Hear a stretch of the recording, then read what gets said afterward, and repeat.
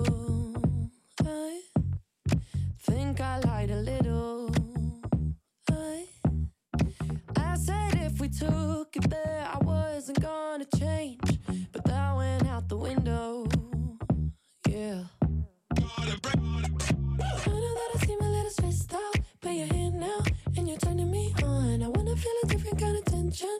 Yeah, you guessed it, the kind that's fine. Hate it when you leave me unattended, cause I miss ya and I need your love.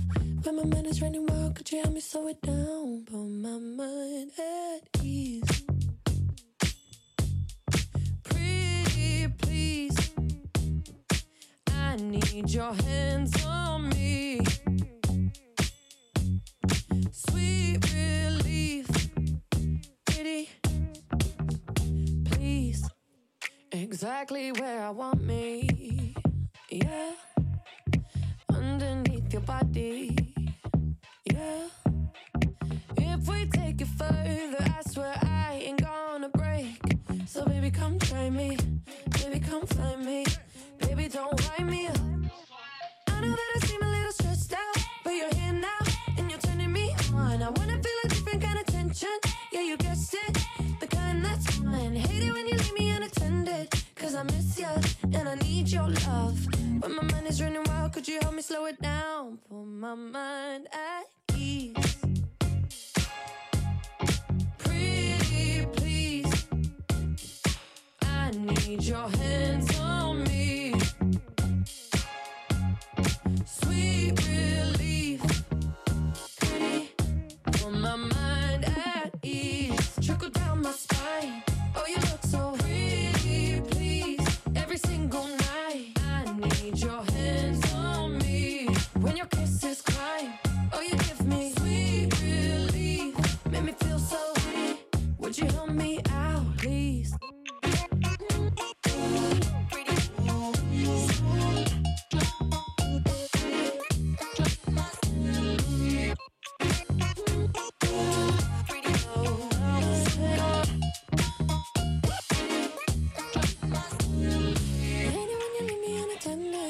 I miss you and I need your love. Oh, hello. Hello, Kat. Could you help me slow it down? Put my mind at ease.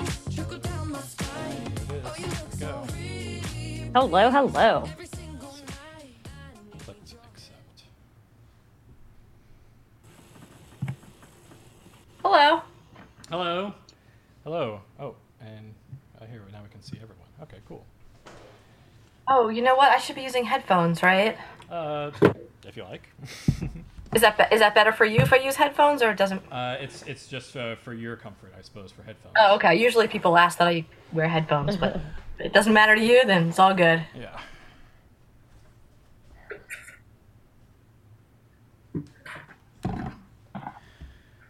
Oh, all right. Hello, everyone. Let's see. Let me hit the button. Okay. Hello, I'm Brian. This is Kathy over here, or maybe down here. Hi. Hi, Kathy. Down there. Yeah. Hi, Danielle. Nice to meet you. Nice to meet you too. I have been reading your book extensively, so I have a million questions, way too many for us to even ask here. I guarantee you, like I had that many before I even contacted you, I'm sure. But Kathy, what's your experience with the book here? Oh, so we should maybe I don't know how much Brian has chatted about like the show and who we are and what we do, right? So yeah, can you tell me a little bit more? I actually think I'm going to use headphones after all, but please keep telling me. So while you're setting up, I'll just kind of give a little brief background. So Brian and I actually started not knowing each other. We were just like mutual followers on Twitter. But we've followed each other now for some time because I currently live in New Mexico and Brian used to live in New Mexico. So we would chat about New Mexico things. Currently, by the way, I am in Roswell, New Mexico. So I'm having a delightful time here. Did you see any UFOs yet? Yeah, just on a visit. But I live in Santa Fe. Anyway, so Brian was talking, I think, about your book and reality TV on the timeline one day. And he was saying something about reality TV. And of course, I, who love reality TV, jumped into the conversation immediately and was like, oh my God, blah, blah, blah. Let me have something really silly to say here. And that actually led to us starting this podcast. Really? We had so much to talk about on the timeline that it basically was like, oh, why don't we just get together and talk about it on a cast? We're like, sure. And so it wasn't until like the first time we recorded that we even saw that we were, actual human people. Yeah. Because we had been living behind our avatars this entire time. Oh, okay. Exactly. And that is the case with, many people like in our world, which is like a whole subculture of people who are united by pretty much the only thing is like we live in this little space we've constructed for ourselves on Twitter, which, I mean, there's a lot of us, but it's hard to even put a label or like a lasso around these people. So everyone just knows a few of them, and then all together we, I don't know, sometimes we work together.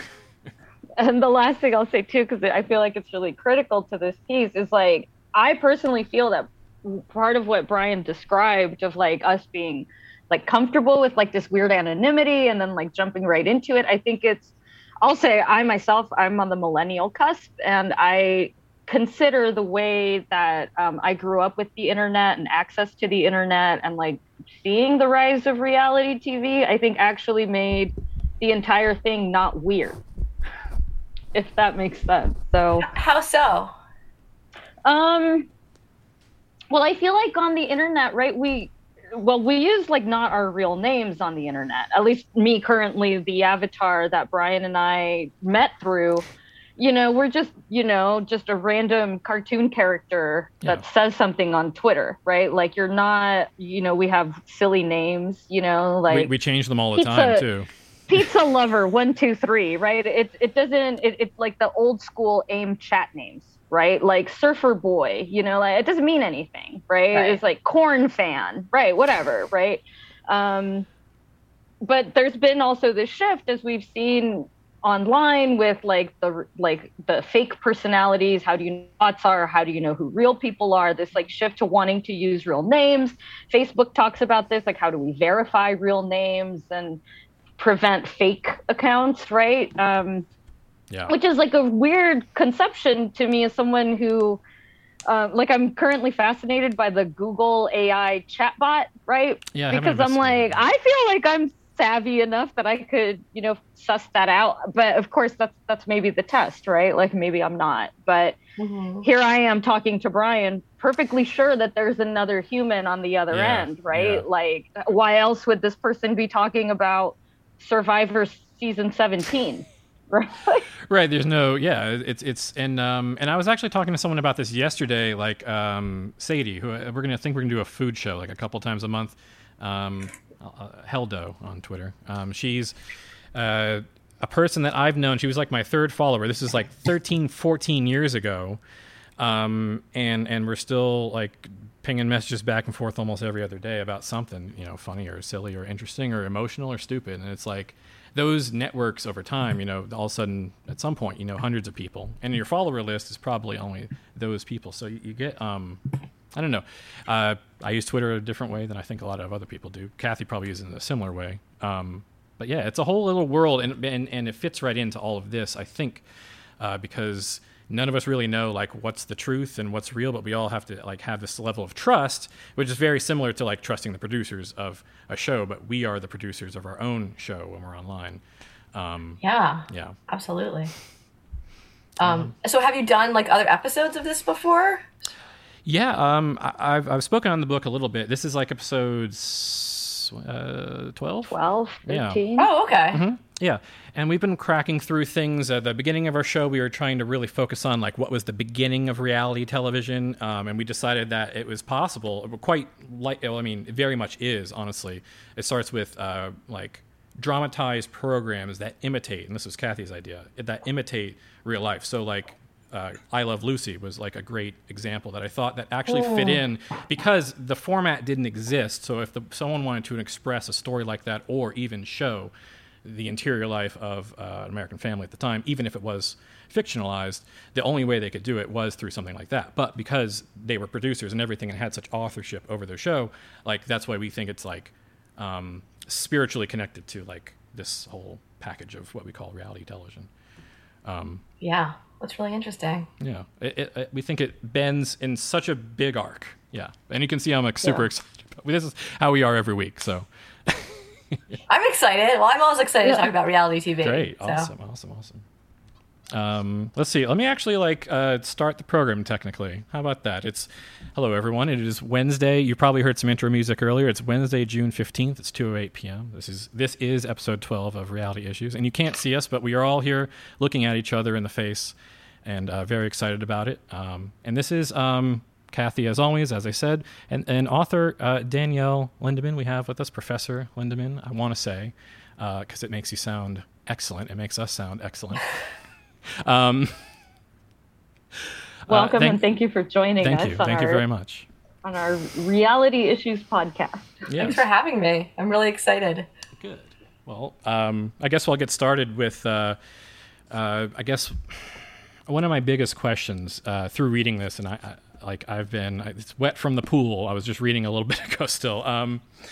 You say in your introduction how you actually got started into this, but how did you decide to turn it from like a passion or like a strong interest that you had into like actually like deciding I'm going to commit a serious amount of time to this and like make a commercial product out of this or like write a full book?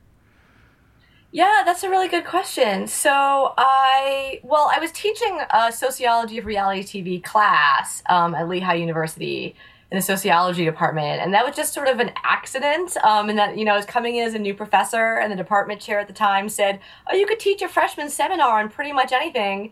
And what sort of popped into my head was, sociology of reality TV, because it was something that I enjoyed. And I didn't have any sense of how I was going to teach it. I just thought it would be really fun. And then that became a really popular class, and we made it a regular class, not just a freshman seminar anymore. Yeah. So I taught that class for multiple years, and I always thought, this would make a really interesting book and a sort of interesting kind of portal to the world of sociology kind of through reality TV.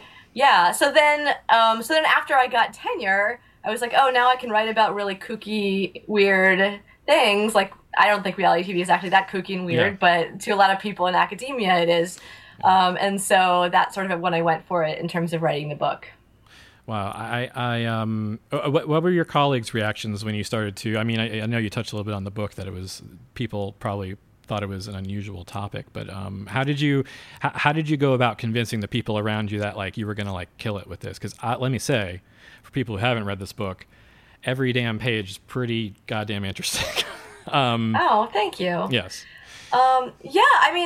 It's interesting because, a lot of my colleagues will support me no matter what. There are definitely people in academia who, you tell them reality TV and the response is, ugh, why? And then you sort of just have to, I don't know why we still have to explain, right? Like we've had Donald Trump as a president. More people can name the Kardashians than can name Supreme Court justices. Yeah. This is this cultural juggernaut that's impacting our lives every day. So even if you personally don't like it, you have to acknowledge that this is something that, is woven into our cultural fabric and into our lives. But for the most part, the thing that I really like is sort of stumbling across colleagues who are closet reality TV fans. Yeah. Like, at conferences and stuff. Well, conferences don't really happen that much anymore because of the pandemic. But, in the pre-pandemic times, when you find someone who's like, I actually really loved The Hills. And then you're like standing in a corner together, like talking about Spencer and Heidi in hushed tones. That's the best. Yeah. I just started watching. This is actually, we're all both excited. Yeah, sorry. Go ahead, Kathy. This has actually also been my experience in telling people about the podcast, right? Like, not that I'm like that person at the bar who's like, I've got a podcast, right? Like at every moment, but I am. Sorry, everyone. But what I have found, right, is that like the topic is actually very interesting to these random people I'm meeting, which is actually kind of surprising, right? Because I feel like if someone was like, I have a podcast on, again, no offense to the age of Napoleon, but like I have a podcast only on the entire history of the Napoleonic era. Like you're going to have like two people who are like, oh my God, that's the most fascinating thing on earth, right? Unless they're like already kind of nerdy about it, right? I feel like when I tell folks, oh yeah, like I do this thing and I talk about reality TV, everyone across all spectrums, all classes, races. The people that I engage with on a daily basis are myriad. Everyone has something to say. So that has also been really fascinating to see, like, everyone's version of their reality TV closet, right? That you were describing of oh, actually I watch The Hills, and someone will be like, well, I'm a professional chef and I actually love watching John Taffer destroy, whatever. Right. It's like really interesting to even get into those folks' psychology of like, well, why are you hiding it? Like, why, like, it's not, why do we even consider it shameful, right? I feel part of the question there. I think there's so many interesting things happening there too, right? This idea that reality TV, we think of it as a guilty pleasure, right? But on the other hand, it's bringing people together. It brings together people, sort of really disparate people from kind of all walks of life. Like, I was at a kid's birthday party the other day, and his grandma started talking about the Chrisleys. I don't know if you know the Chrisleys, right? I just recently learned about them. Of course you do. Of course you do. You have this podcast, right? And so she just started talking about the Chrisleys, and then these other parents started talking about, and I started talking about the Chrisleys from like an academic standpoint, and it just, people kept joining the conversation, and then we started bonding over it. So it's really this interesting paradox where we're supposed to think of it as this guilty pleasure and not supposed to admit that we're watching it. But at the same time, it serves this kind of social function of like really binding us together in interesting ways. Yeah, the family ones are something I haven't dipped into. I just saw some news about the Honey Boo Boo Alana, like, got separated from her mother now, just like yesterday, a few days ago. Oh, I missed that. Yeah, okay. like now she's being raised by her like 16 or 18-year-old sister or something like that. I think like it's just read about it, so I don't know all the details. But yeah, I haven't even covered that show yet. So now I'm going to go in when I do dip in, and I'm going to have all that color around it. That at the end point, I'm going to have that relief knowing that, I don't know, if there's something that I see that's like throwing me off, I'll be like, well, I guess it's not her situation anymore. So, which totally changes how I would have looked at the show while it was going on, which is the same thing with the Kardashians, which is about going back to like keeping things in the closet. For me, like my first access, I only started watching reality television, like truthfully, like in earnest, before this project, about January last year. And I started with Love Island, and I watched season 3 of the UK show of Love Island, and I got through that, and I was like, wow, this like totally changed my mind about everything. And then I started watching a bunch of different shows. I watched Are You the One? I watched like 1 through 6 of that. Blew my mind because I was like, how are they constructing? You could see like all the pieces in place and like the differences of the different shows, and it was so drastically different than Love Island. Then I got into, more recently like Survivor, and now I'm seeing like all the game reality shows. I forget the term used, game docs. I really love those now as an example of like, especially going back to season 1 or season 2 of Survivor, like that.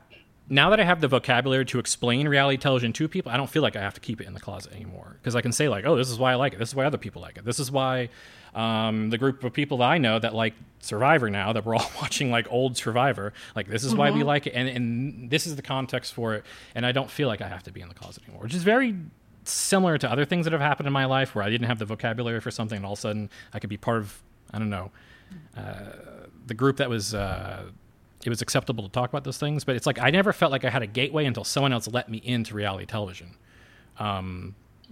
I don't know if it's my position where I was and my life or the world that brought me on my path, but I felt like I never had a gateway. And, 6 months later, I was obsessed with the Kardashians. I'd watched literally half of it, which is probably hundreds of hours of the show. And I was going crazy about all the trip episodes when they go to Bora Bora with Chris Humphries and everything like that. I was like losing my mind, having like a blast. It was like going to the movies for me, like watching those trip episodes. It was like, So Danielle, something that Brian just said. Thank you. Because Brian and I have talked about this before. Yeah. We've talked about this, like, because I never had that sense of like shame around reality TV. I like loved Jerry Springer. I loved watching we've talked about proto-reality TV. Like, I loved America's Funniest Home Videos, right? I loved all the true crime shows, like America's Most Wanted. Don't get me started on things like Unsolved Mysteries and all those things, right? Like, so I never felt that like sense of shame or like, but this is something that's come up, this like highbrow, lowbrow distinction of reality TV. Like, cause I'm trained as a very like highfalutin academic myself, like, but that was always like, no, that's not like, I'm not bringing it. Like the irony was that I was like, no, like the whole thing about reality TV is to not approach this like I'm reading, Virgil's Aeneid or whatever. I'm just consuming this. It's fun. It's like a popcorn movie. But then as like I started watching it, like, and I got older, like I couldn't help but like academicize or intellectualize what I was watching, even as I'm like, this is still fun, right? So I'm curious also, like, I've also been curious about this, like, gendered distinction of, like, the highbrow, lowbrow, which TV shows it's okay for, that are, like, coded as female shows or that are coded as male shows, right? Like, I think it's even come up for Brian and I, there aren't very many men who are totally comfortable saying, I love Catching Up with the Kardashians. Mm-hmm. Yeah, I was not okay with saying that even when I started watching it. It took me like 3 months to like talk about it on Twitter. And even though I loved it and did it every moment I had free time with, people in my house. So. Right. I mean, I think part of that is women are more likely than men to be viewers. But a majority of us are watching reality TV, so that includes men as well as women. I mean, also, if you look at who's on these shows, like these shows are coded very female, right? I mean, there's like The Deadliest Catch, right? There are a few, Duck Dynasty, right, that are kind of more masculinized shows, but a lot of them kind of feature women on the shows. They're geared toward their advertising. They're geared toward women. But I talk about this in the book, and I think that's one of the reasons why we tend to think about reality TV as a guilty pleasure. It's not the only reason why, but it's one of the reasons why, because we do tend to kind of devalue cultural products related to women and femininity in a way that we don't with cultural products related to masculinity, right? Like, what really is the difference between consuming reality TV for fun and consuming something like football, right? Like, no difference, people really. Right. Well, I mean, people often say, well, there's no intellectual element to reality TV. Oh, it's so mindless. It's okay, but, sometimes we just consume things for fun. And like you said, right, that's okay. It's just, popcorn that we're popping into our mouths. Yeah. And, the same, like football, there's no intellectual element really to football.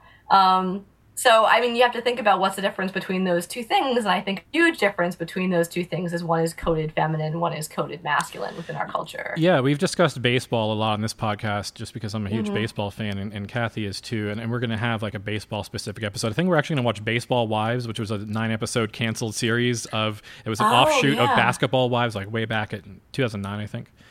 We found it on iTunes. We can actually track it down. I think we're going to try to like maybe watch through it on the podcast because it's like so fun. Nobody's probably ever talked to watch that, discuss that on the internet. So I think that'll be our fun little thing. But where was I going with that? We were getting to distract myself with Baseball Wives.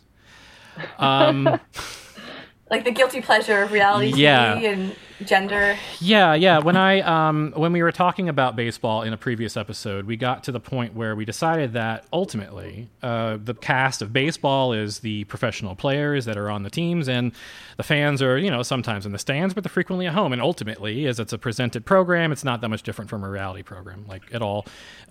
Baseball, I mean, they all fit the same mold, honestly, but you're catching up with like the celeb news, like seeing like the gossip about like maybe I'm going to find out if the Kardashians or their lives have changed before the show comes out or significant events have played out. Like I knew about, for example, when I started watching the Kardashians, I had a tremendous trouble not spoiling anything that happened just by like reality taking course.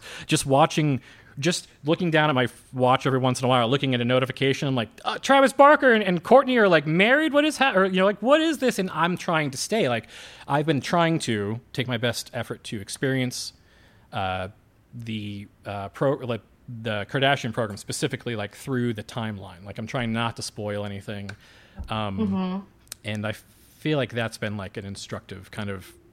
I don't know. It's like I've been watching a lot of things out of order, Real World especially, but Kardashians I need to see in that sequential order because I feel like it's such a an important point to like all of reality television. Laguna Beach was important too. I honestly think that Kardashians follows the Laguna Beach model.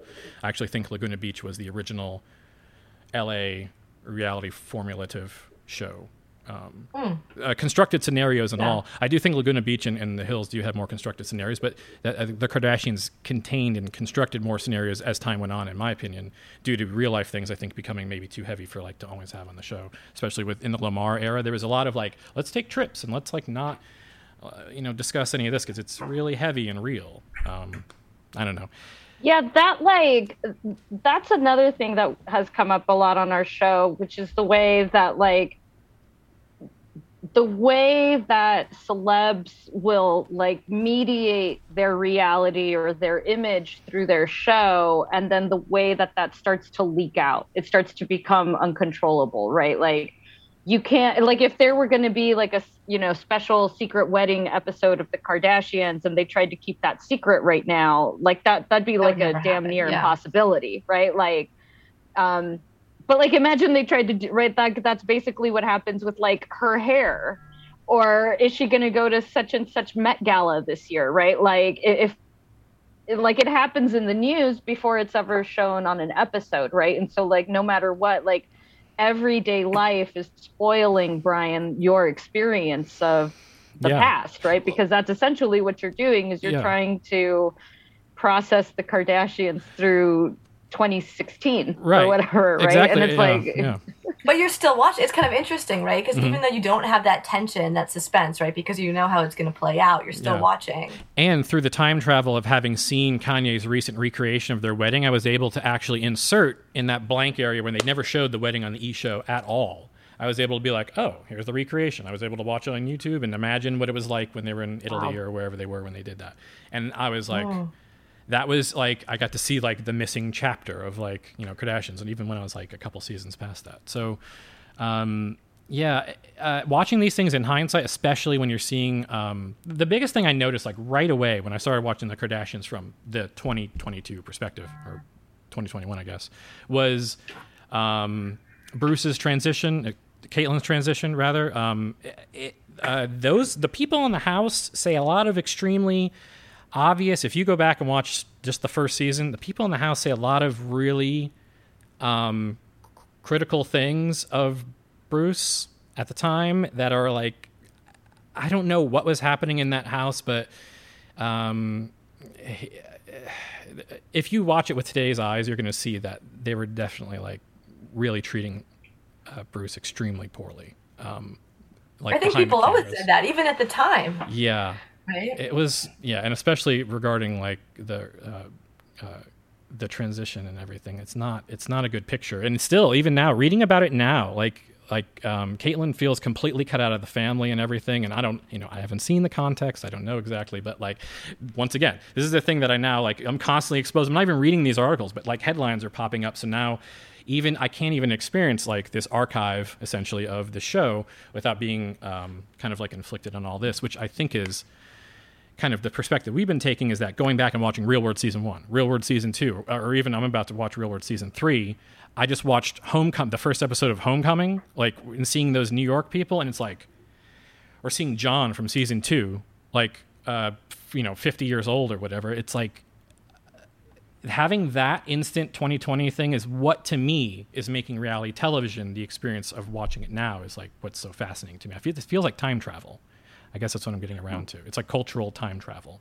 I've been watching a lot of ads and taping things on YouTube I've been into the commercials between the programs also, like throughout this process, trying to find some era appropriate commercials and stuff, and going through that, absorbing a little bit of that with the show is also very telling. If you go like search for like VH1 commercials in like, early 2000s and stuff like that, like digesting a little bit of that, the poison with the treat is a little interesting too.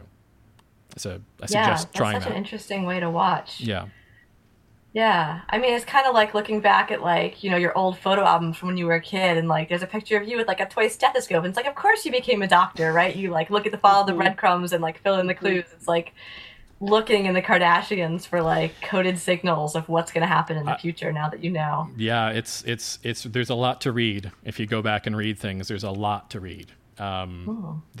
Especially in seasons, I'll say 1 and 2 especially, I think, or you'll see a lot of things where you're like, well, in 10 years, this all makes sense.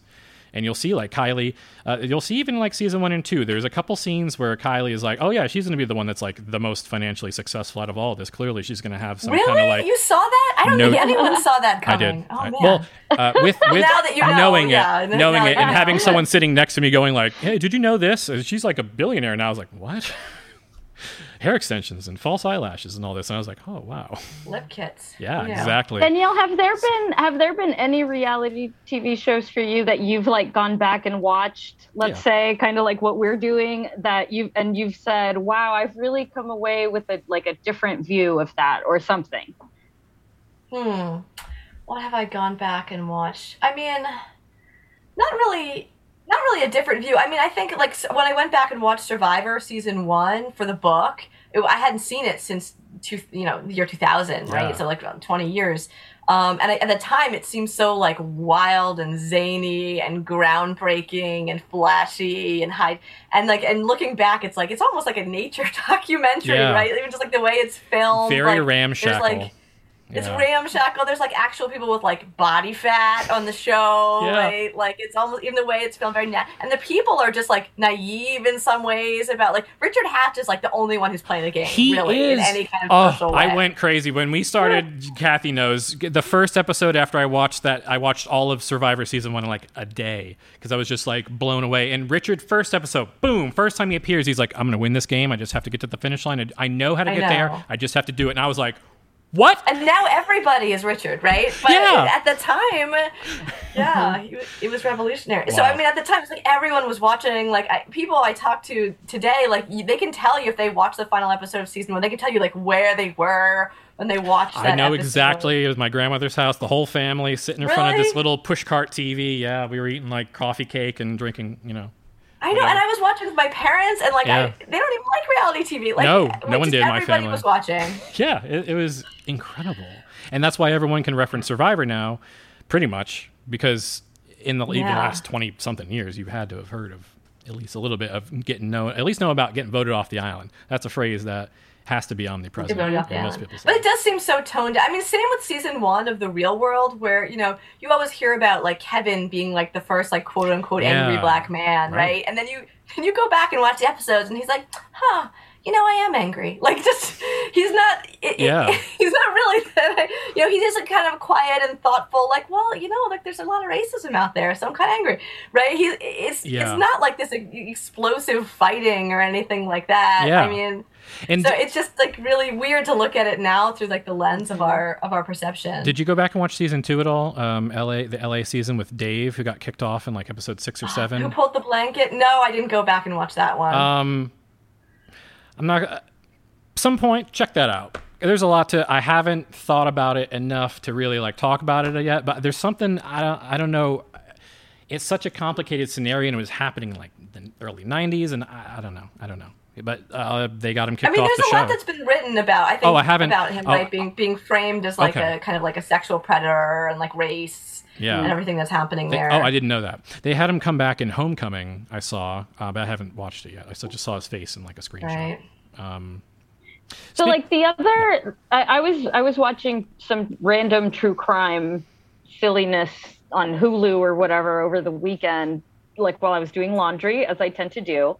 And there was a scene in one of these, I don't remember what it was called, this particular show, right? But it was one of these typical 30-minute vignettes. We're going to focus on a crime story, from crime to investigation to here's what we think happened, right? Mm-hmm. Like very digestible little episodes. And they were focusing on this, on a murder, of course. And this person who was accused, gets interviewed by the cops, and the cops are like, hey, we have some terrible news for you. While you were out of town, your wife was brutally murdered, and sorry to be the bearers of bad news. Why don't you sit in this interrogation room for like 10 minutes while we get you some coffee, and we'll be right back, right? Oh my God. And in typical cop fashion, right, they're hoping that, I don't know that if he was particularly a suspect in that exact moment. Maybe they actually believed they were breaking, a bad news to a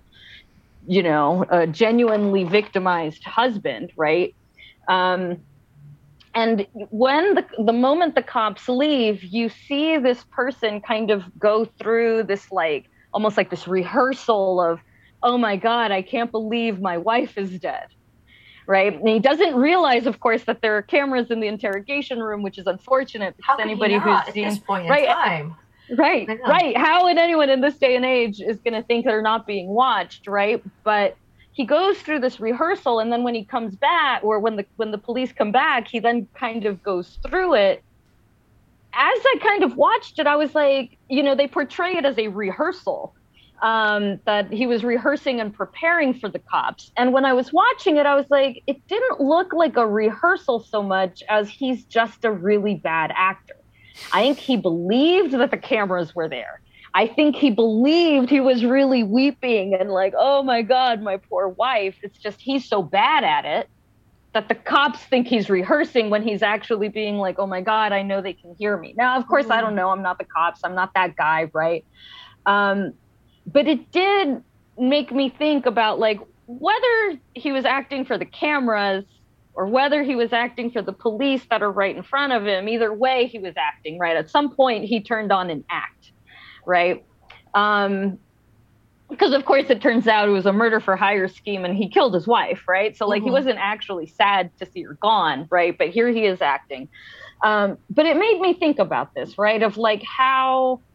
Just like what you said, how can anyone in this day and age not expect that they're being watched and videotaped by the cops in the interrogation room, right? So if I know that I am, right, certainly no matter what, my response is about to be impacted, right? What if he hated his wife anyway, and she just happened to have been killed and doesn't actually feel anything for her? Does he feel that he has to cry in order for them to believe he's actually innocent?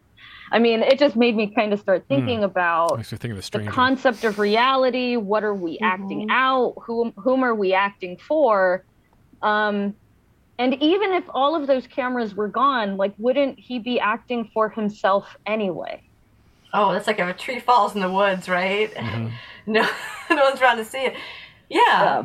But I mean, I think it's interesting that sort of one of the critiques of reality TV is that it's not really real, right? The people are just acting. I mean, I get that all the time. How can you even watch this when it's not really real? It's but we're all acting, right? We're on the various stages, to some extent or another, we're all acting on the various stages of our lives. And of course the people in reality TV are putting on a performance to some extent, but we all are. Otherwise we'd act exactly the same around our family and our coworkers and our kids and, It's funny to think about when we are, in fact, our true selves. Well, I don't think... I mean, a sociologist would say, right, there isn't really one... You can't really extract a true self that's totally divorced from society, right? Because from the minute we're, out of the womb, we're being socialized. So it would be really hard to kind of find an essential, core self that's untouched by social forces. Yeah.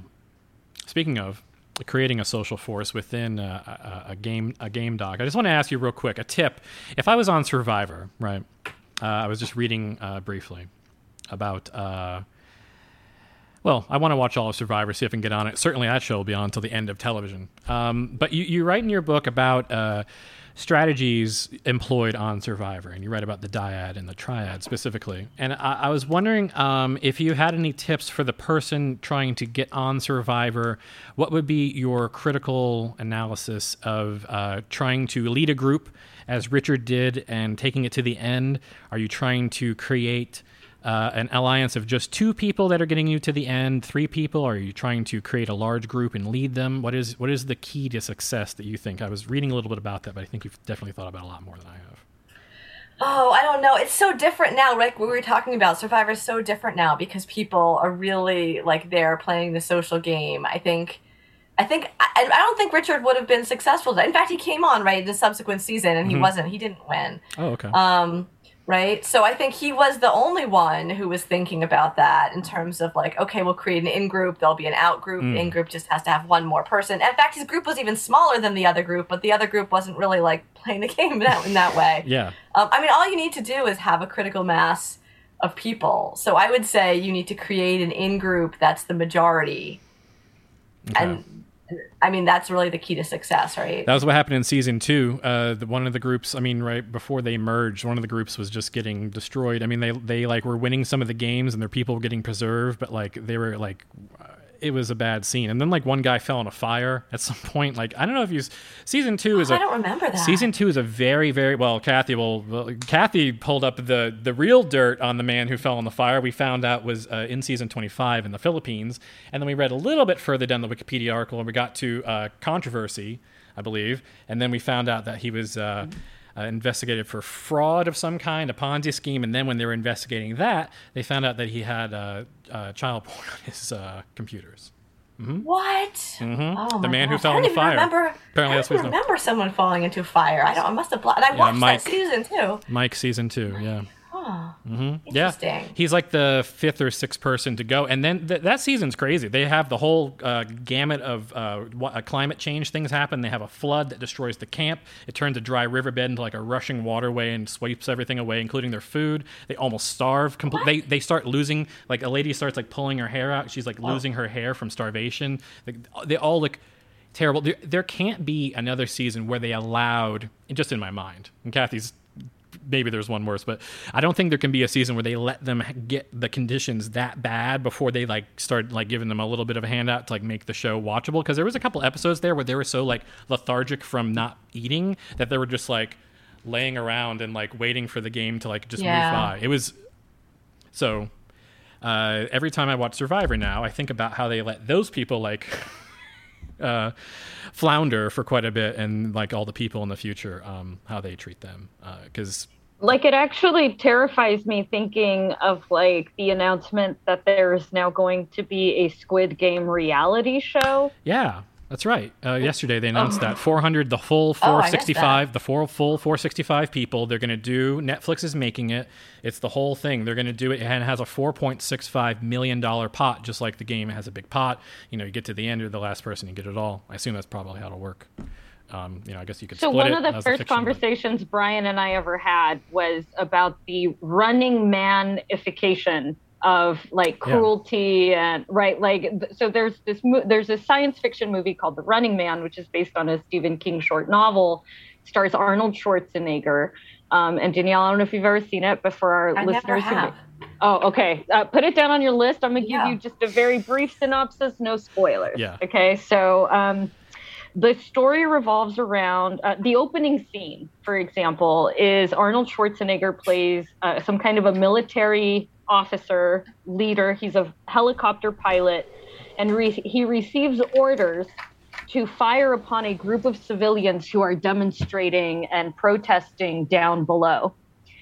He refuses to carry out these orders, and he gets court-martialed, he gets arrested, he gets punished, and his punishment is that he has to participate in a Hunger Games, Squid Game, survival to the death match television show that is broadcast to the entire city. He's made an example of. While he refused to fire on the civilians, by the time that he has been court-martialed, he's become the patsy. He is the government's target. He's now the reason all of those people were killed. And then filmed, he enters the show, and then that is where the actual rest of the conflict of the film begins. So that was like only in like the first like 10 minutes. Yeah, and it'll shock you how relevant it is to today, and you'll think, Arnold Schwarzenegger action movie, like the basic description of what we got, but I'm telling you, there's like layers there that they wrote in, and it reflects, especially the character choices. Pay close attention to the character choices. I think you'll find that striking for the time, especially. All right, I gotta add that to my list. Yeah, it's a good so one. Brian and I have been on like waiting for the when is the Running Man dystopian reality show of the future actually going to be what they start broadcasting into our homes?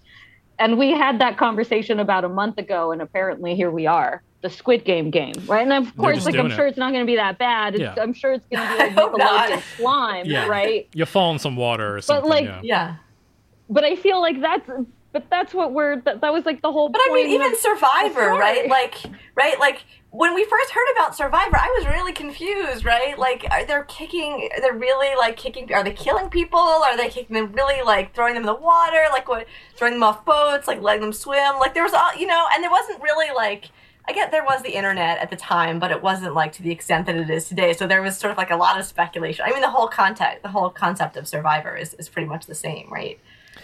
Yeah.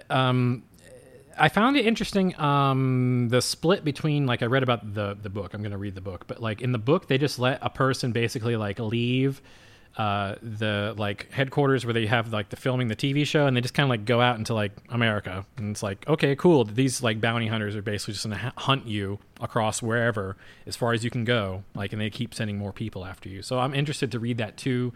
And the funny thing about this is it's like a Stephen King story based on someone else's story from the 60s or something like that, and then the movie was based on his book. And even though it's, like, well regarded, for some reason he actually decided to pull his name from it. It's Richard Bachman, like his pen name that he puts on some of his things. He didn't want Stephen King to be attached to what is now remembered as, like, one of the most everyone's favorite Arnold movie, one of them. So yeah, I found that interesting too. It's such a significant act of writing too. The writing is the most interesting part of the film, and he didn't want to be attached. So yeah. I didn't even know he had a pen name. Yeah, Richard Bachman. He had a couple. He uses another one on stuff that he, like, wants nothing to do with, like Alan Smithy kind of style. But his son even uses a pen name because he wants to, like, write off his own credit instead of, his dad's. Joe Hill. Which now I'm learning a lot today. Yeah, that's me. Pop culture nerd. So you're hanging out with. I love it. Now. Yeah. Let's see. What was I looking at? Kathy.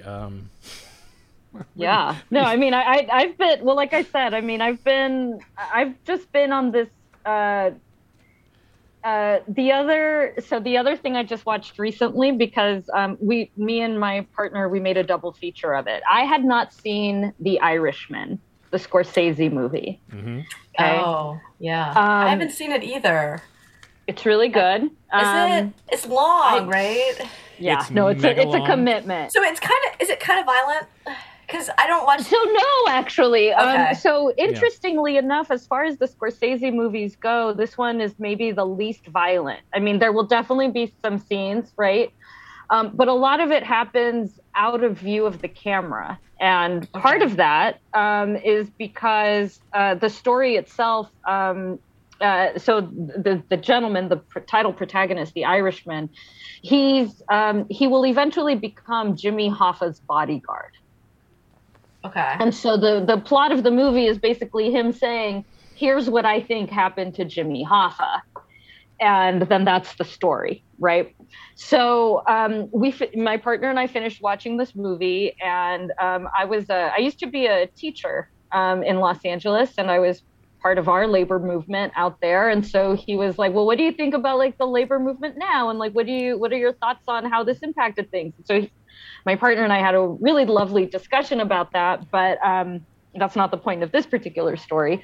We followed it up with a double feature that related to The Irishman, which was Oliver Stone's JFK. Again, we love to party around here. We followed it up with another 3-hour movie, right? I love it.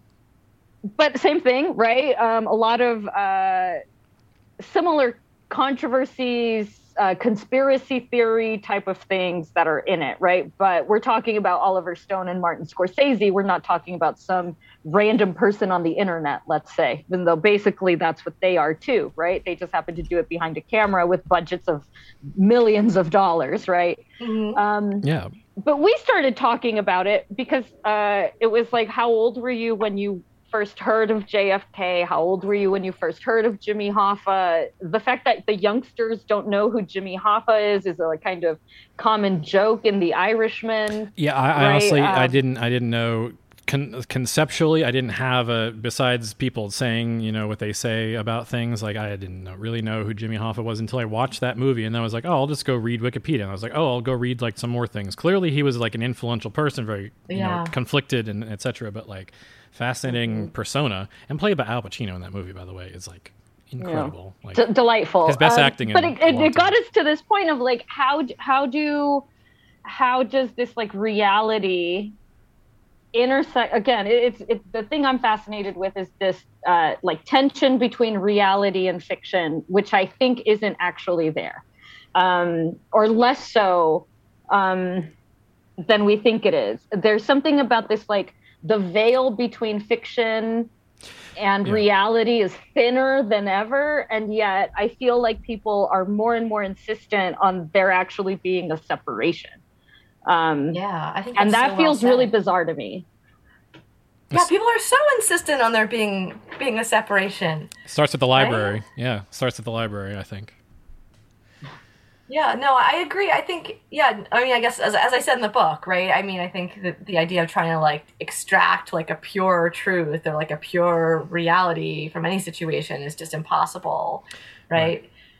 So, yeah. So interesting though. When I was thinking of it, I thought you were going to ask like a different question, but I was thinking about this when you were talking about watching The Irishman, which is, you know, like I don't typically watch movies like that, although maybe I will watch this one if it's not that violent, because I think one of the things that draws me toward reality TV is that really the stakes are so low. Yeah. Like within the shows themselves, I think the stakes of reality TV as a genre are actually really high. But I think that, like, you know, we had a president, right? But the stakes of the actual shows are like, will Ramona invite Bethany to her barbecue? And there's something so freeing, right, about being able to, like, that's the biggest conflict, or like, will someone get the Hermes bag or not, right?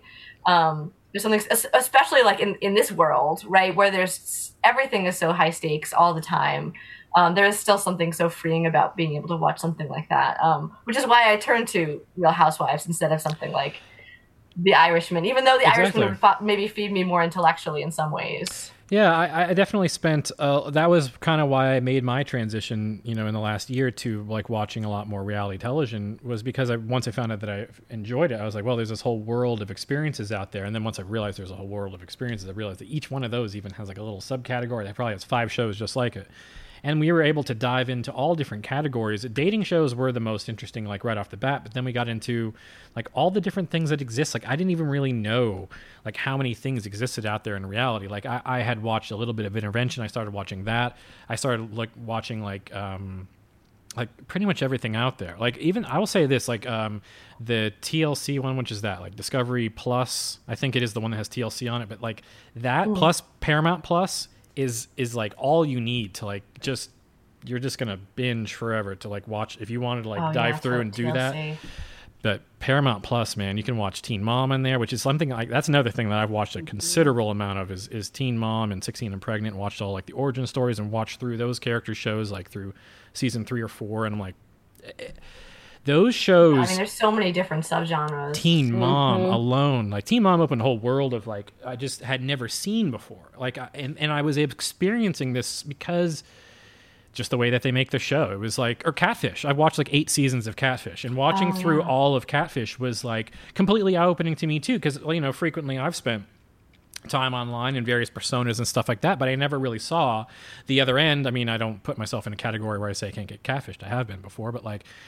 So the creator of the show is kind of the whole concept, but realizing all the different motivations behind these false identities that people have on the internet even was hugely eye-opening to me, because they're most of the time not the reasons you would expect, unless you've been skulking around on the internet in dark corners for a long time. But it's way more complicated than anyone would imagine before perhaps watching the show. I highly recommend Catfish out there. We haven't really discussed it too much on the show, but as far as reality shows, it's like right on the edge of reality documentary sort of, but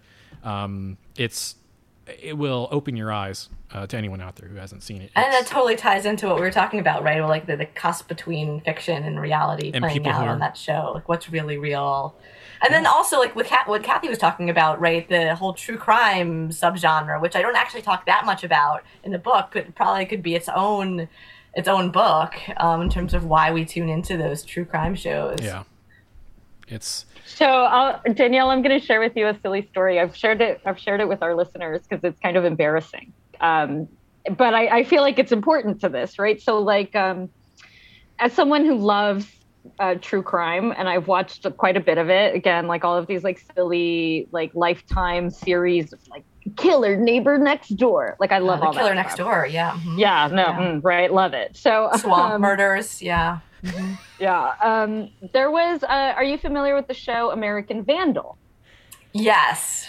Mm-hmm. Okay, so as listeners know, as you know, right, it's like a mockumentary style fake following of like a investigation like Serial or The Staircase. These teens have been accused of this terrible crime of vandalizing and spray painting penises on teachers' cars, which is a very serious crime, of course. And then we follow the investigation and the audiovisual teens who are investigating it like they're the documentarians, right? Like, I was like about 2 episodes in, 3 episodes. I was a few episodes in before I realized that it was a complete fake mockumentary. And I say this as someone who loves Spinal Tap. I've watched a lot of Waiting for Guffman, right? Like, whatever. And sure, it was in the pandemic. Sure, it was new. Sure, I was maybe only paying half attention to it. But it did take me a minute to go, this is completely fake. I was duped. Well, I had a sort of similar experience, not with that, but with the show Nathan For You. Have you seen that show? So, yeah, so my husband, he's like, reality TV, you'll love this, like, introduced me to the show, and I was like, this is scripted. I guess it was the opposite, right? I was like, this is scripted. But the weird thing about that show was, like, you can't really tell, like, what is scripted and what's real, and, like, what is supposed to come off as scripted and what's supposed to come off as real, so... It makes for very, like, I get very nervous viewing it because I can't, like, put it into one category or another. That's really funny because I was living in Los Angeles when they did the coffee shop episode, the fake Starbucks episode. Oh, so there yeah. was a Nathan. Okay. There was a Nathan For You episode where, for folks who may not be familiar with the premise, Nathan For You is a business consultant, and he talks to businesses that are struggling. And he comes up with like a new marketing advertising plan for them to get, to kind of revitalize their business. And there was an episode where he was helping out a barista who is having a hard time. And he's like, well, why don't you just pretend to be Starbucks? And they opened up this fake Starbucks. Now, when they opened up the fake Starbucks in Los Angeles, the Nathan For You episode, of course, wasn't out yet. So all we knew was there was a fake Starbucks that had opened up down the street that was parodying. And in the episode, you see the Nathan camera people going around pretending to be news reporters going, hey, what are you doing here? And they're like, oh, we don't know. It's like an artistic Starbucks and it's probably Banksy or it's probably like a Hollywood thing and no one knows, but we're here. It must be cool, right? Because obviously it wouldn't just be happening. And so like he creates this scene of people showing up and being like, oh, it must be some really cool art. Meanwhile, it was just him trying to get customers to go down to the other coffee shop because now this one's really crowded. I could see that. Interesting. I could see that kind of thing being performed on a professional basis, like a scheduled basis. Like I went to this one thing that was like sort of a pop-up weird experiences. Right when Westworld came out, it was the summer after that. It was at San Diego Comic-Con. And they had this promotional event where they basically took the ballroom in like lower half of like a hotel and convert it into the Westworld experience, which was much like the very beginning of the show. For viewers who haven't seen it, you go through and you're going to go into this virtual world where you can basically act out anything you want, and the people are going to play around and act with you because they're all like, artificial people or whatever.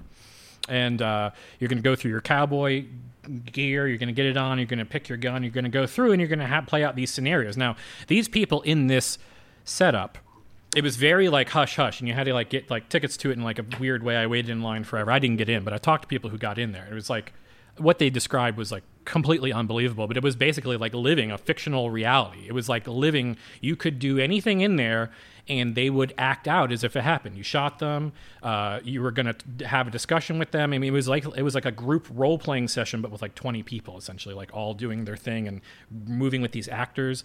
And I ended up like speaking to online after it was over, the people who put it on Twitter, kind of randomly. And because I like tagged them in something, and they were telling me about it, and like I've always like when I first saw Meow Wolf, which we've discussed before, it's a place in Santa Fe that has like fictionalized physical spaces where like you're going into different dimensions and spaces, just like walking around. Like I feel like, and we discussed this in a recent episode, like I feel like that concept, taking the flimsy veil between reality and fiction or whatever, and making like physical spaces out of that, even an entire building or something, is really the future of, I think, like unoccupied spaces. For a number of reasons, there are trends to indicate that, I think, but I don't know. Oh yeah, there you go. Yeah, perfect. Yeah, so I just dropped a link in the chat. Yeah, so it's this this art space that Brian was describing here in Santa Fe. Started as like a DIY art collective. They created this like a theme park type experience inside an old bowling alley. Their origin story is pretty cool. Like they got funded by George R.R. Martin, all kinds of stuff. And they created all this really cool thing. But they were just like local artists here in Santa Fe. But because they got all this money and all this attention, now they're growing. They're huge now. And they're about to open up a new place, apparently out in Denton at the Grapevine Mall or whatever.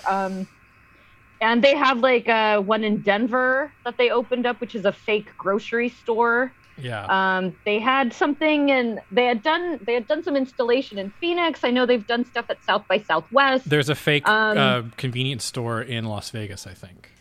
It's okay. Like the Mega Mart or something like that. Yeah, and then now it's starting to kind of pick up. It's becoming like this thing that people are copying. It's like they were in on like virtual reality IRL before anyone else was, right? Because they're creating these like hyper like sensory experiences, and they have like right? storylines. Lots of It's an overwhelming experience if you haven't like had even like a taste of it. Like looking into that, but I really do think that people's tenuous connection to reality will constantly dwindle until I think that's like the dopest thing that we can possibly imagine is like becoming like going physically into this virtual thing. Forget virtual reality. Let's construct a space that's like fun to be in. That's like only just like novel as an experience. Yeah, I just I don't know. I just feel like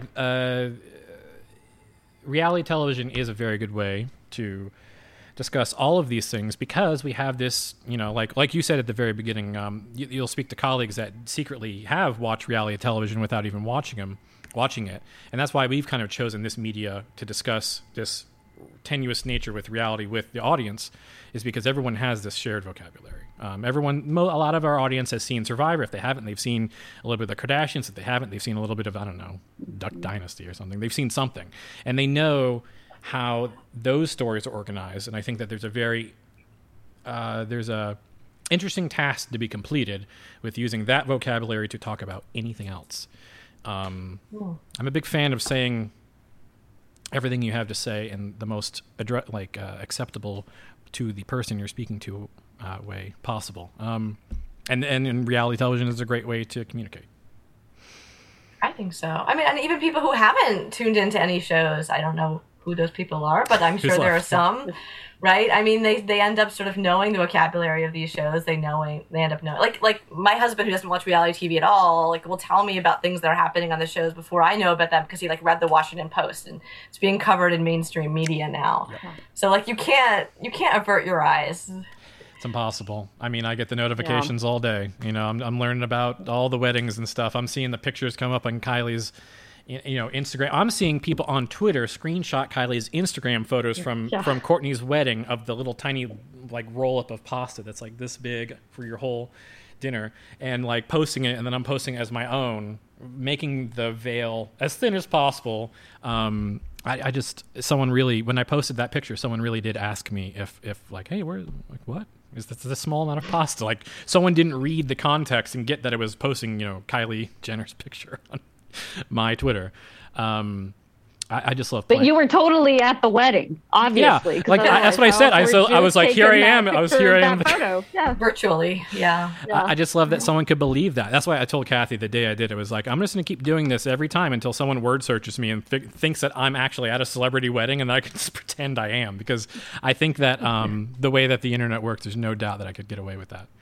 Well, that's the appeal, right? Of reality TV and like this multi-platform approach is that we can feel like we're like friends with Kim Kardashian. We can feel like we're right there, Yeah, the parasocial relationship is real. Exactly. Mm-hmm. Yeah. Let me ask you 2 quick questions. My Dinner with Andre and Grey Gardens and the Beals of Grey Gardens, the sequel there. Are those proto-reality productions? I don't know. I don't know about those types of questions. Like, to me, I know I'm going to give you a really unsatisfying sociologist answer, which is that, like, everything's a social construct. So, like, sure, like, I'm sure you could make an argument that they are, just like you could make an argument that I Love Lucy is, but reality TV, it's such a, right, we were talking, it's such a sprawling medium, like, it has really fuzzy boundaries. I mean, you could probably make an argument that almost anything is, like, relevant to reality TV. So that's my non-answer. That's our, answer. And it's all a social construct. And that's our main argument on the show, virtually, that almost everything is actually reality TV in some way or not. And I think that I can't. Yeah, we've said something like, I think with the way we've also said this is like, every piece of fiction is still real, right? Like, that's why science fiction is real. That's why The Running Man is, like, so compelling. Like, that's not real. It's not a real story. But if we created it, we as humans created it, it's tapping into these, like, ancient stories, right? Right.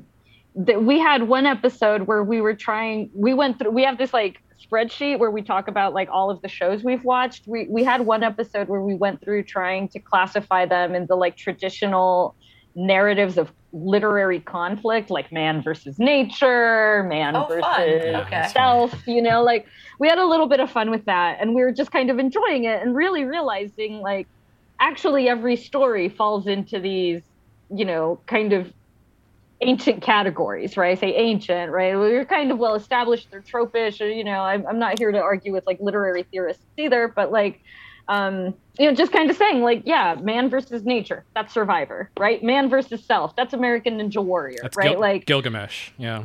Right, anything. Man versus man, that's the Jerry Springer Show, right? So, like, but just kind of realizing, right, like, all of these stories, they're really still universal. Like, if we're talking about, like, really what's the difference between watching Keeping Up with the Kardashians and, like, getting through all 7 volumes of In Remembrance of Things Past by Proust or whatever, right? Like, it's the same thing. I think one's just cuter to look at, frankly. Like, and sorry, Proust, it ain't you, like, I don't know. It's just this whole thing that I have about, like, just, yeah, we don't have, if we're always crafting our reality too, what does that mean for what our reality is? We get to shape it. We get to determine what that is. I don't have the money for Marilyn Monroe's dress, but there's really nothing stopping me from basically adopting a Marilyn Monroe persona if that's really what I want to do. And now I can just be that persona in my real life, even if it's fake, Yeah, it's not though. Yeah. Kim just got in there's trouble. Also, like, this, like, post-structuralist idea, right, that, like, no new work, no new plots can ever be created, right? We're all just repeating the same ones over and over and over 100%. again. Yeah. The more you look at, or I'll say this, I'll speak for myself, the more I look at all these stories that we have access to, thinking about them as stories themselves and thinking about them kind of as a storyteller, I guess, doing this, is like, I'm noticing a lot of patterns. The more, of course, obviously you're looking at a lot of stories, you're going to see patterns, especially in reality shows that share genres and stuff like that. But the way that things are portrayed, I'm seeing, like, a growing pattern towards actually being more, no matter what the show is, being more, like, real. And this fixation on, like, being real. Even the cast is fixated on being real, which they'll say it. On Love Island, they'll say that a lot. The UK version, like, when I watched season 3, I just kind of watched it a couple first episodes again recently to kind of refresh. And they are really fixated on being real, which is obviously a weird thing being on a reality show. I mean, they're all going to perform a character. We've talked about this, but, like, it's funny to me that even the people on a reality show, like, we addressed this in the very first episode of the show. Some people on reality shows are aware and casted because they don't really know they're on a reality show, like, what that entails exactly. They think they're out for a fun romp and they're going to learn this or that, or I don't know, have whatever experience they are. Some people are definitely know they're on, like Richard Hatch, knew he was on a reality show, knew what that meant, knew what he needed to do to have a thing, to get what he wanted, right? But a lot of people who, I think, usually the people that are, like, first kicked off a reality show, like your the lady in season 2 of Survivor, it looked like she was, like, clueless. I don't know, no offense to her, but she got kicked off because everyone around her was like, why is this lady here? And shows Are You the One definitely casted people like that. They would definitely cast people who weren't, or Tila Tequila, great example. I feel like half the people on that show didn't know they were really on a reality show and what that meant. They thought they were really competing for Tila Tequila's love. They didn't know that they were on a reality show that was at season 1 going to end, and she went like, I don't know, season 2. Like, they didn't expect that for some reason. Maybe there wasn't enough reality television out there for people to have this jaded, I don't know, view, but I don't know. I don't know what to even say. Yeah, no, I know. It's so interesting. Like, especially with, like The Bachelor too, right? Like, which I talk about in the book about, being here for the right reasons, where the right reasons are supposed to be. Right.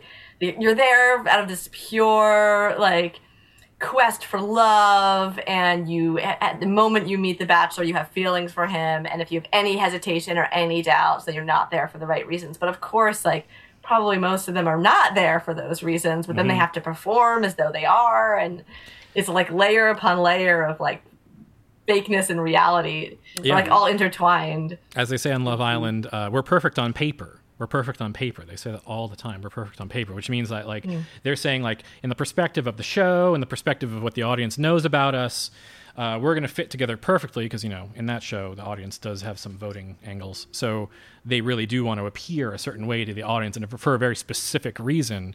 But when they bring that up, it's to say the audience and the producers and everything might like us in this coupling. But, they're saying like, oh, well, when the time comes, we're going to like split up. Or even when they're saying to their friends, when they're talking about a new potential mate before they switch or something like that, they're talking about how this person's perfect on paper and how that might carry them to the end, like especially in those like final rounds. So people even inside reality shows have figured out that they're like, I don't know, ill prepared somehow, or they need to get their mind wrapped around something, but they can't exactly figure out like what it is to then become like, oh, I'm gonna like play this game. Richard Hatch figured it out, I guess, way back in the early, but most people I don't think get there. It's fun to watch. I think it's like I think it's the reason that guy acted in front of the cops. It's because like I'll say like essentially they've lost touch with what it means to just be human. Right? Like everyone thinks like there's like I don't act like I'm always in a reality television show when I'm like engaging with my friends, like I don't think like, oh, you're gonna like leak this information to the press about my secret wedding or something, like maybe because I don't have secret weddings and things like that, right? But I don't know, something about this like we're like always on stage, we're always like trying to act, that we forget that like what it means to just act natural, right? Like we're still trying to like, it's what I do when I'm like worried about like having to do public speaking or something, right? Like, is my hair out of place? Is like, did I rehearse enough, right? But I do think also sorry. No, go right ahead. I do think also producers will say like, you film for enough hours, like eventually that artifice is stripped away because you can't act. Yes. You can't act 24/7. Yes, and that's visible in the Kardashians. They're very aware of the fact that they're on camera for a couple seasons, and then somewhere around season 3 and 4, and by the time, Lamar shows up and then the family drama comes out and Scott starts like, punching mirrors and stuff like that in Miami. Incredible season television. Then you notice that they've had, like you said, the cameras around them for so long. Even this family, who's like the most famous reality television family, it has forgotten that the cameras are there, even though they're complaining about them being there, off camera or whatever, or that it's upsetting their life or whatever. They Scott punched multiple mirrors, I believe, at least one for sure, cut his hand open and everything in front of cameras rolling for a reality television show. Unbelievable. Yeah. And people will say like, well, reality TV's been along for so many decades. People know what they're getting into at this point. And I think that's true to some extent, but I don't think people know the full extent. I don't know how I would act, right? If I were, being filmed 24/7, being plied with alcohol, being told, oh, that person you think is your friend, like, isn't really your friend. And being forced to think about only that for that amount of time. Yeah. Yeah, I think even the most savvy person going on to a reality show, I think you know, but you don't really know. Yeah. It's interesting how even on like things like Project Runway or like the Great British Baking Show even, which are like Great British Baking Show, the most wholesome, non-threatening, non-violent of all the competition reality shows, right? Even then they'll be like, oh, I didn't know it was going to be so hard to be away from my family for all these weeks. You know, like, even though they say that every season, right? Right.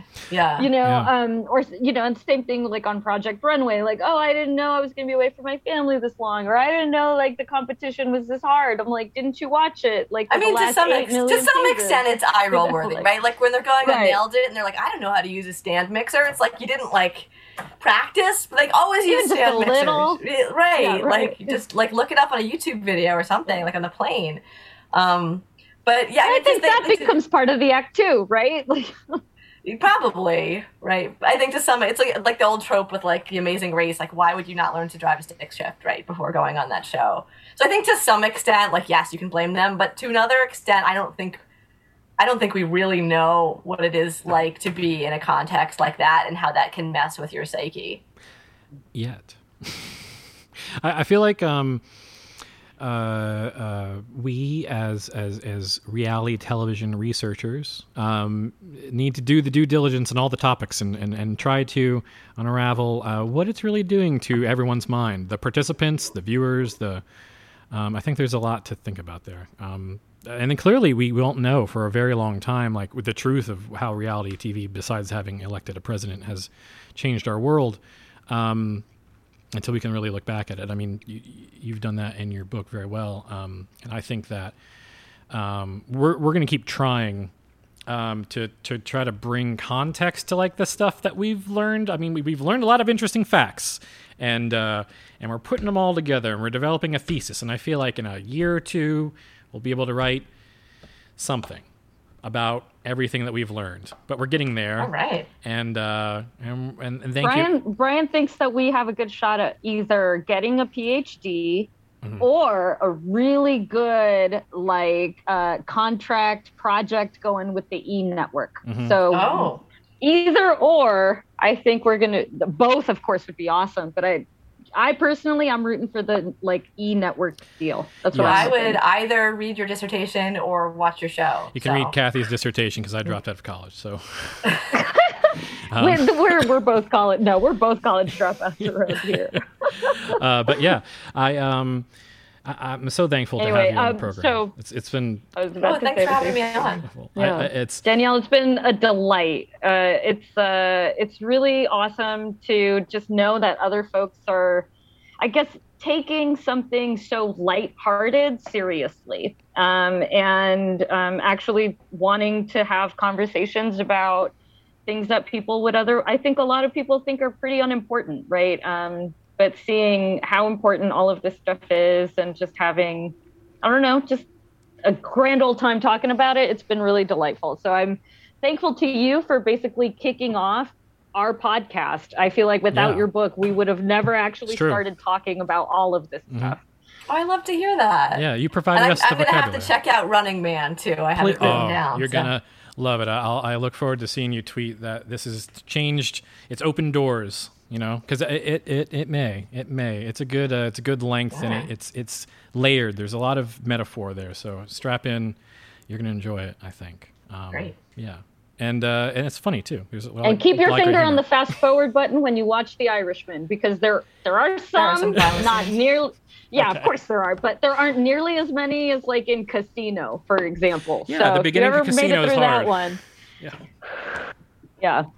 Yeah, okay. Now here it's a bunch of like old guys and retirees going, I remember what it was like. And that's mostly the movie. So it's actually mostly dialogue, but again, you know, and you can sense them coming. You know, they set them up. So well, my husband's already seen it, so hopefully he can warn me when it's about to happen. Yeah, but he always tells me, he said it wasn't violent either, but he always tells me that, and then it's like someone's head gets chopped off and is rolling across the room. And he's like, very relative with Scorsese movies. Yeah. You know, I mean, you know, I watched Hellraiser last night, and someone was just sleeping on the couch next to me and woke up at like the very end when the guy's like, Jesus wept, and gets like torn in half. And I was like, oh, hello. How's it going? It's 3 a.m. I'm really sorry you came in at like the exact wrong moment.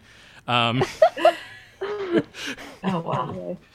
All right. Well, thank you so much again, Danielle. Thanks for having me. Thank you so much. It's been such a pleasure. And is there anything you're working on that you'd like to talk about? I mean, we do have a full 50 to 100 listeners that might listen and enjoy True Story or anything else you've been working on. Oh, well, right now I'm just really like focusing on talking about True Story to amazing folks like yourselves. Cool. And then just kind of thinking about what my next project should be. Awesome. I have a million ideas, and I was going to say, if you have any ideas. I have a million ideas. It starts with gaming addiction, actually, and the deviance thereof. Yeah, because it's a whole. Oh yeah, there's a lot written about that. I highly suggest. Here's a book. I know you have like a very busy world. I'm going to make a book recommendation just because I think it's very tied into, honestly, what I've been reading with yours. It's called Machine Gaming. It's about gambling addiction through addiction. What is it? Addiction by design. Addiction by design. This book here is about people who are addicted to specifically like casino machine gambling, and it is definitely tied in with like how people in society are treated as like deviants and stuff like that. Like I've already talked about it on the program specifically because I think it's tied in, but man. Check it out, because I think that if you look at this and you apply it to video game addiction specifically, this is the same book. This book was written about current day people who spend thousands of dollars, a month on Fortnite and stuff like that. Like that's what this is really about. And nobody wants to talk about it because it makes a lot of money. And the people who would want to talk about it, who can't get published in any kind of outlet that will, because they want to preserve exactly what they're doing. If someone wrote a really good article about how people are destroying their lives spending money on online stuff, specifically microtransactions with gaming, it would be a door opener for social change in that world because nobody even wants to talk about it. It's a huge thing, but that's what I'm focusing on when my next after reality is tasted. Okay. Yeah. So. All right. Yeah, well, it's on my list. Yep. That's all I can say. Thank you so much for joining us, Danielle. All right. Thanks so much again. Really appreciate you having me on. Are you going to let me know when the podcast comes out? Absolutely. I'll send you a DM or something before, and it'll probably be in the next day or so because I'm going to do a little bit of editing and stuff and make it all. Okay. Put some music at the back and front and everything. But yeah, we're so happy to have you. It's been like I've been thinking about it last couple of weeks. So. Oh, okay. Well, it was great being on, and I look forward to hearing the final project. Absolutely. Yeah, I'll send you a link as soon as it's up. All right. Take care. Thank you. Bye. Cool. Ahoy. Right. Yeah, hey. Hey, so I actually only have 10 minutes, guys, to That's jump fine. on a call with my boss at 1:30, Yeah, but that's we can chat a little bit. Actually, hold on, I just got a text message. Maybe it might be him pushing it back. So let me see. Yeah. No, okay, we're good. Okay. Okay. Oh. Yeah. So that was awesome. We did our first interview. Thank you. I think you did a good job too. You rescued me a few times there. Thank you. I lost my train of thought. No worries. Okay, it's okay. She's great. She is. And I really did want to talk really to her exciting. just like we did, instead of like talking over the book so much. I covered the book a couple times, but and I was happy about that. And she gave us. That's what the book is for. That's why we want to tell everyone, read the goddamn book, right? So, yeah, leave them wanting more. But yeah, Well, hey, so like, because I only have like a few minutes, I figure, why don't you and I chat like maybe over DM? We can also like get on a Zoom maybe tomorrow or something, or over the weekend, just in blah blah blah a little bit. Yeah, that's all. Yeah, I just even it's nothing. I just want to like talk about whatever. I don't know what we're gonna do. Ideas for future episodes and stuff like that. So yeah. No, we'll do that. And also, I still, like, I've been trying to upload the audio files. I still have to fuck with it. I'll try to do that here in a moment, actually, while I'm on the call with my boss. Okay. Awesome. Thank you, Kathy. I'll talk to you very soon, too. Okay. Bye. Bye.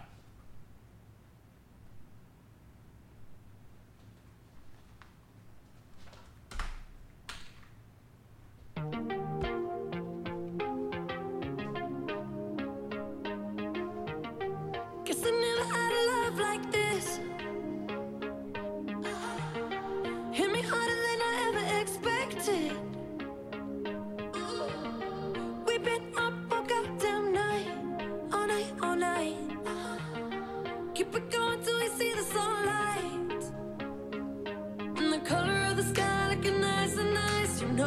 know. Baby, I can see us in the real life. You know, you got me losing all my cool, 'cause I'm burning up for you. In control of what I do, and I love the way you move. We get the heat and the thrill, 'cause you're more than any pill.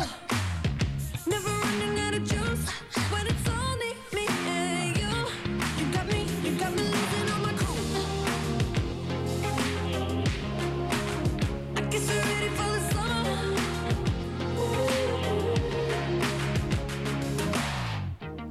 I like us better when we're intertwined. The way you touch me got me losing my senses. Put your love with your lips on mine, all night on mine. You got me working up an appetite, tight.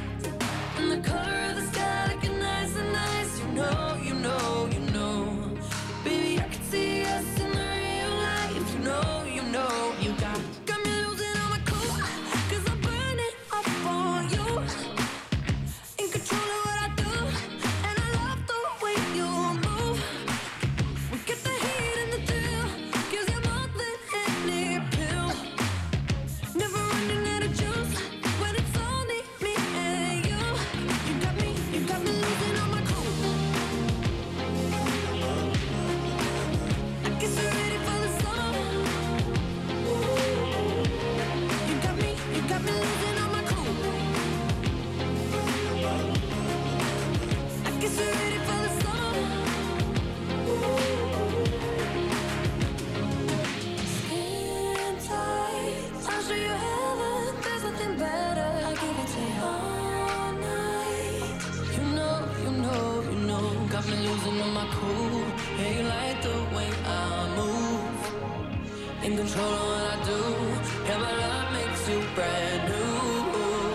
Got me losing on my cool, 'cause I'm burning up for you. In control of what I do, and I love the way you move. Got the heat and the thrill, 'cause you're more than any pill. Never running out of juice, when it's only me and you. When it's only me and you. I guess you're ready for the summer. You got me losing all my cool. I guess you're ready for the summer. You got me losing all my cool. If you don't wanna believe that anything could stop me, Don't show up, don't come out, don't stop caring about me now. Walk away, you know how. Don't start caring about me now. aren't you the guy who tried to hurt me with the word goodbye? Though it took some time to survive you, I'm better on the Other side. I'm all good already, so moved on, it's scary. I'm not where you left me at all. So, if you don't wanna see me dancing with somebody, if you don't wanna believe that anything could stop me, don't show up, don't come out, don't start caring about me now. Walk away, you know how. Don't start caring about me now.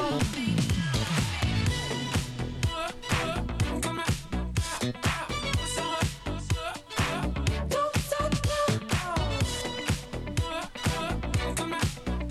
I'm not where you left me at all. So, if you don't wanna see me dancing with somebody, if you wanna believe that anything could stop me, don't show